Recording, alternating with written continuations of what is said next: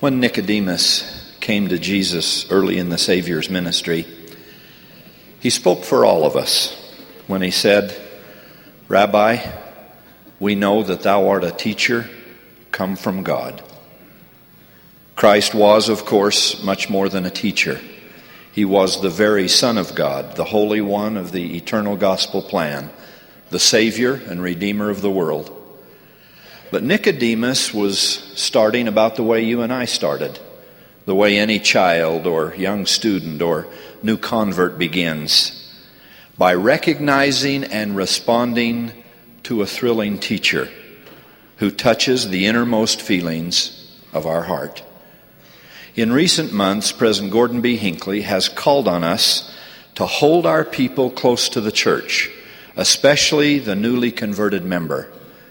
In issuing this call, President Hinckley has reminded that we all need at least three things to remain firmly in the faith: a friend, a responsibility, and nourishing by the good word of God.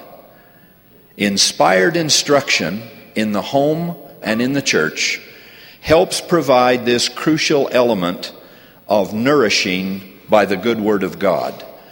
We are so grateful to all of you who teach. We love you.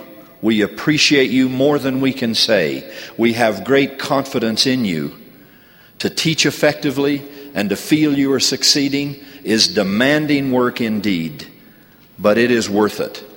We can receive no greater call. Surely the opportunity to magnify that call exists everywhere. The need for it is everlasting. Fathers, mothers, siblings, friends, missionaries, home and visiting teachers, priesthood and auxiliary leaders, classroom instructors. Each is, in his or her own way, come from God for our schooling and our salvation. In this church, it is virtually impossible to find anyone who is not a guide of one kind or another to his or her fellow members of the flock. Little wonder that Paul would say in his writings, "God hath set some in the church, first apostles, secondarily prophets, thirdly teachers." For each of us to come unto Christ, to keep his commandments and follow his example back to the Father, is surely the highest and holiest purpose of human existence. To help others do that as well, to teach, persuade, prayerfully lead them to walk that path of redemption also, surely that must be the second most significant task in our lives.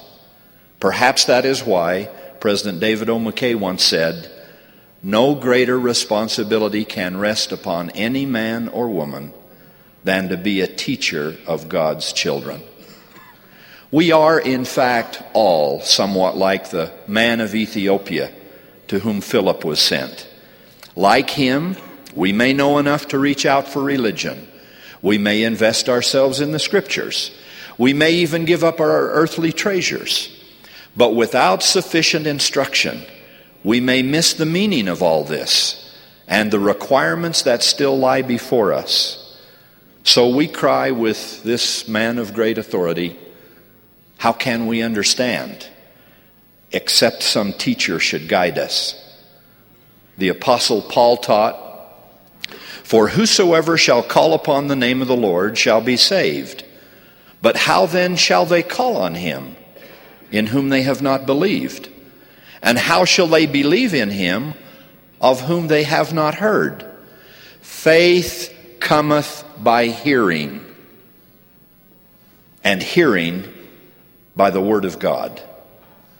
Now, at a time when our prophet is calling for more faith through hearing the word of God, we must revitalize and re-enthrone superior teaching in this church. At home, from the pulpit, in our administrative meetings, and surely in the classroom. Inspired teaching must never become a lost art in the church, and we must make certain that our quest for it does not become a lost tradition. President Spencer W. Kimball once pled, and I quote, Stake presidents, bishops, branch presidents, please take a particular interest in improving the quality of teaching in the church. I fear, he said, that all too often many of our members come to church, sit through a class or a meeting, and then return home having been largely uninspired. It is especially unfortunate when this happens at a time of stress, temptation, or crisis in their life. We all need to be touched and nurtured by the Spirit, he said, and effective teaching is one of the most important ways this can happen. We often do vigorous work, President Kimball concluded, to get members to come to church, but then we do not adequately watch over what they receive when they do come. Close quote. On this subject, President Hinckley himself has said, effective teaching is the very essence of leadership in the church. May I repeat that? Effective teaching is the very essence of leadership in the church.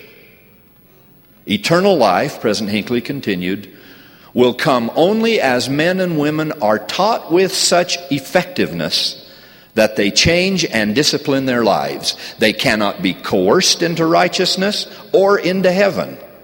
They must be led, and that means teaching. Close quote. Among the last words the Savior said to his disciples, and among the first words he says to us today, are, "Go ye therefore and teach all nations. Teach them to observe all things whatsoever I have commanded you. And lo, I am with you always, even unto the end of the world."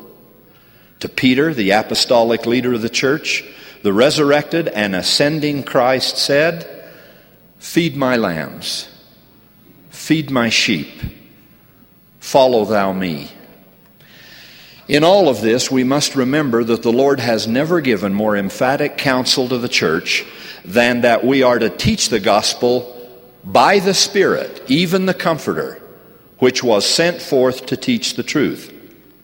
Do we teach the gospel by the Spirit of truth, he has inquired, or do we teach it some other way? And if it be some other way, he warns, it is not of God. In language echoing other commandments, he has said, "If you receive not the Spirit, ye shall not teach." No eternal learning can take place without that quickening of the Spirit from heaven. So, parents, teachers, leaders, we must face our tasks the way Moses faced the promised land. Knowing he could not succeed any other way, Moses said to Jehovah, "If thy presence go not with me, carry us not up hence." Now that's what our members really want when they gather in a meeting or come into a classroom anyway. Most people don't come to church looking merely for a few new gospel facts or to see old friends, though all of that is important. They come seeking a spiritual experience. They want peace. They want their faith fortified and their hope renewed. They want, in short, to be nourished by the good word of God, to be strengthened by the powers of heaven. Those of us who are called upon to speak or teach or lead have an obligation to help provide that as best we possibly can.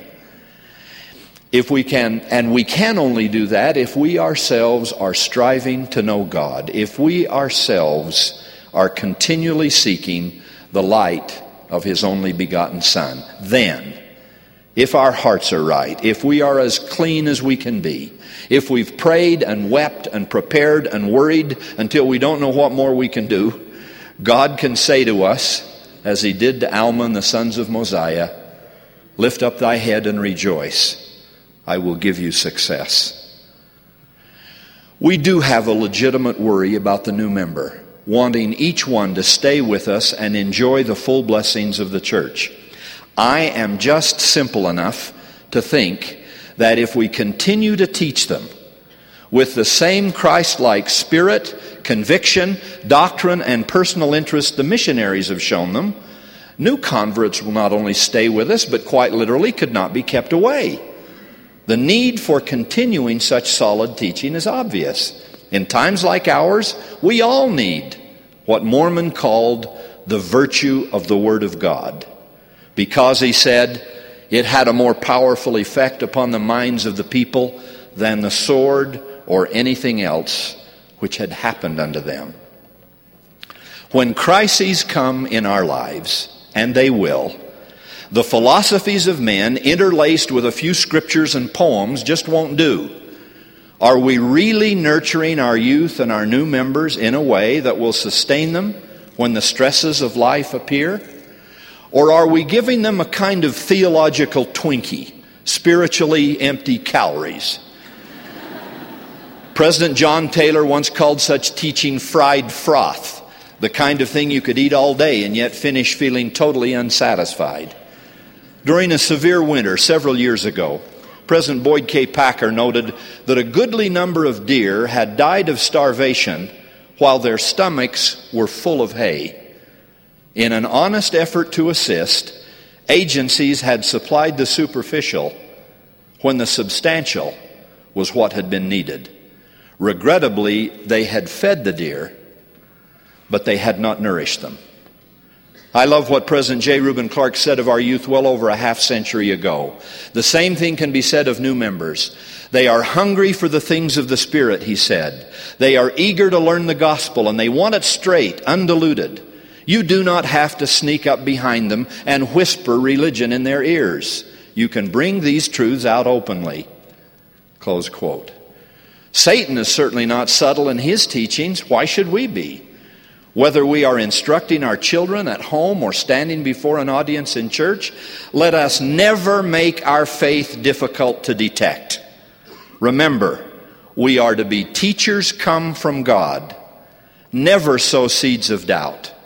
Avoid self-serving performance and vanity. Prepare lessons well. Give scripturally based sermons. Teach the revealed doctrine. Bear heartfelt testimony. Pray and practice and try to improve.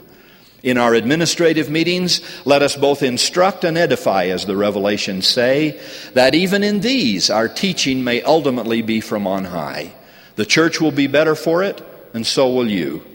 For as Paul said to the Romans, "Thou therefore which teachest another, teachest thou not thyself?" A memorable account of the power of such teaching comes from the life of the prophet Jeremiah. This great man felt the way most teachers or speakers or church officers feel when called: inexperienced, inadequate, frightened. "Ah, Lord," he cried, "behold, I cannot speak, for I am but a child." But the Lord reassured him, "Be not afraid of their faces, for I am with thee. Therefore gird up thy loins and arise and speak unto them." So speak unto them he did, but initially not with much success. Things went from bad to worse until finally he was imprisoned and made a laughingstock among the people. Angry that he'd been so mistreated and maligned, Jeremiah vowed, in effect, never to teach another lesson, whether that be to an investigator, primary child, new convert, or, heaven forbid, the 15-year-olds. "I will not make mention of the Lord, nor speak any more in his name," the discouraged prophet said. But then came the turning point of Jeremiah's life. Something had been happening with every testimony he had borne, every scripture he had read, every truth he had taught. Something had been happening that he hadn't counted on. Even as he vowed to close his mouth and walk away from the Lord's work, he found that he could not. Why? "Because his word was in mine heart, as a burning fire shut up in my bones, and I grew weary with forbearing, and I could not stay." That is what happens in the gospel to both the teacher and the taught. It is what happened to Nephi and Lehi when, the Book of Mormon says, the Holy Spirit of God did come down from heaven and did enter into their hearts, and they were filled as if with fire, and they could speak forth marvelous words. Surely it must have been that kind of heavenly joy Mary Magdalene experienced when near the garden tomb she unexpectedly beheld her beloved resurrected Lord and said to him simply, Rabboni, which is to say, literally, teacher. From all of us who have been taught, to all of you who teach, we say thank you from the bottom of our hearts. May we exalt the teaching experience within the home and within the church, and improve our every effort to edify and instruct. In all of our meetings and all of our messages, may we nourish by the good word of God, and may our children and new converts, our neighbors and new friends, say of our honest efforts, Thou art a teacher, come from God. In the sacred name of the Master Teacher, Jesus Christ, amen.